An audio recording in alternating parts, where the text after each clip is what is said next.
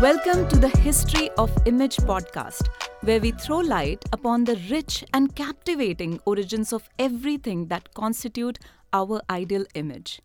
From traditional etiquette to our body language, we will be deep diving into the emergence and how they developed throughout the years. Hi, I'm your host Sonia Dubey Diwan, India's first certified image professional and the founder of the Indian School of Image Management.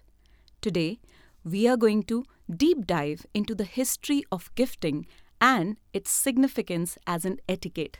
Let's get started. Why is it important to know gifting etiquette?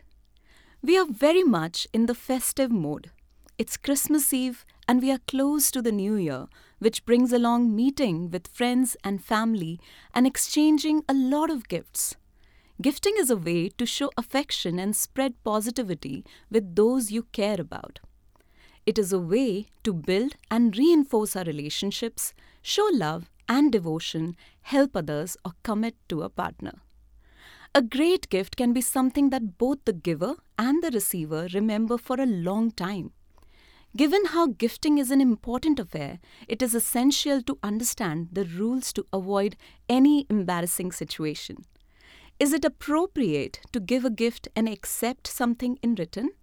Or what is the right way to re-gift something? Before we dwell on the crucial rules of gifting, let's first throw some light on the origin of gifting. Origin of gifting. Gift giving is one of the oldest human activities that date back to about 35,000 years. Our ancestors, Homo sapiens, used to exchange symbolic objects often created from decorated bones, shells, teeth, ivory, stones, tree bark, or feathers. These aesthetic symbols were engraved and pierced to be worn as necklaces, bracelet, or sewn onto clothing.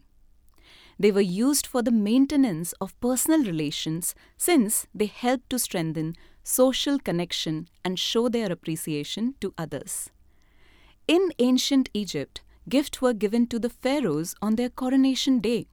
It was considered their birthday because they were believed to have transformed into gods and started a new life. Earlier records of Egyptian history also show that the deceased was buried with goods or gift required for the afterlife. Gift giving also played an important role in ancient Greek society. It is believed to have originated from religious beliefs where people thought that evil spirits would haunt a birthday person. So on one's birthday, people would go and visit that person and bring them good wishes and gift to protect them. This was done to ward off evil spirits. Since prehistoric times, flowers and other plants have been used primarily for medicinal use. But in the Middle Ages, flowers were gifted as a form of love language. Through the 18th century, gifting incorporated gender norms and roles in society. Boys would get toy soldiers or mechanical trains, while girls were given dolls or small pots and pans. This is how gifting evolved since the caveman days. Many of the modern gifting traditions and practices have emerged from their primitive forms. But how has gifting developed through different cultures in modern times? Let us understand that further. Gifting culture around the world. Each culture across the globe has its unique celebration and gifting tradition. They are practiced on various occasions and reflect goodwill, love, and appreciation for others. In India, Diwali, the festival of lights, marks the celebration of good over evil. During the festivities, family and friends exchange gifts including new clothes, gift hampers, and traditional Indian sweets. While in China, during the Chinese New Year, gifts are given wrapped in red wrapping paper, or money is put in the red envelope because red is associated with wealth and prosperity. In Italian weddings, there is a tradition where the groom's tie is cut into many pieces and the guests buy these pieces in exchange for money given to the bride and groom. A popular celebration in Japan is a festival called 753, which is held every year when Japanese children at the age of 3, 5, and 7 taken to a shrine and then given special sweets by the priest.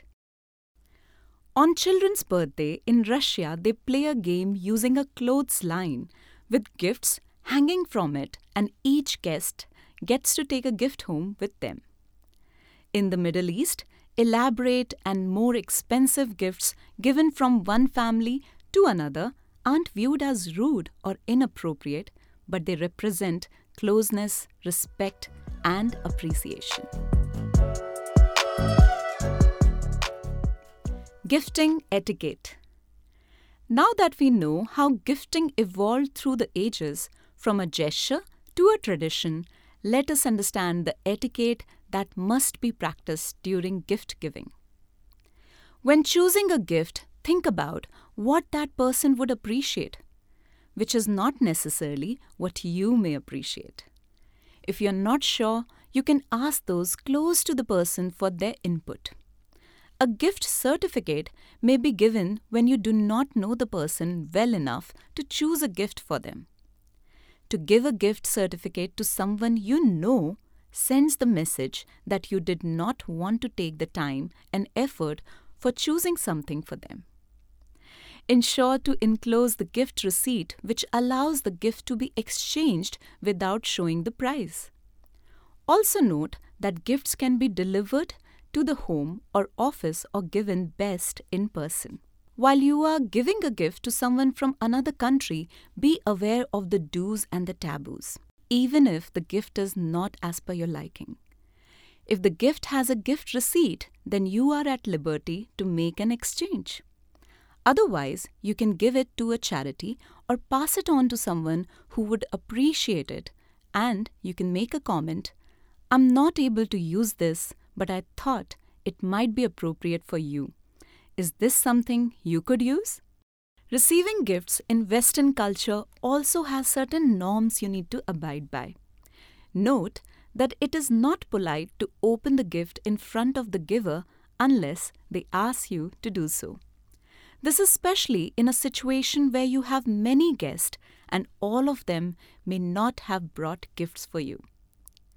I guess a lot of listeners would like to know what to do during the wedding season. Wedding gifts are delivered to the bride's home 3 days before the wedding.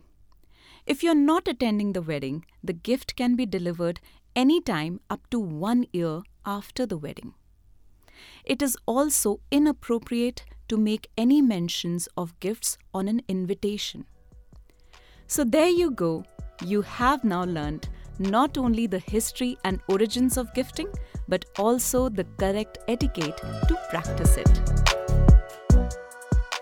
Thank you everyone for listening. Stay tuned as we will be back with a brand new episode soon. You can stay updated by following us on social media with the link in the episode notes. This is your host, Sonia Dubey Diwan, and I will see you next time. Merry Christmas and a Happy New Year to all of you.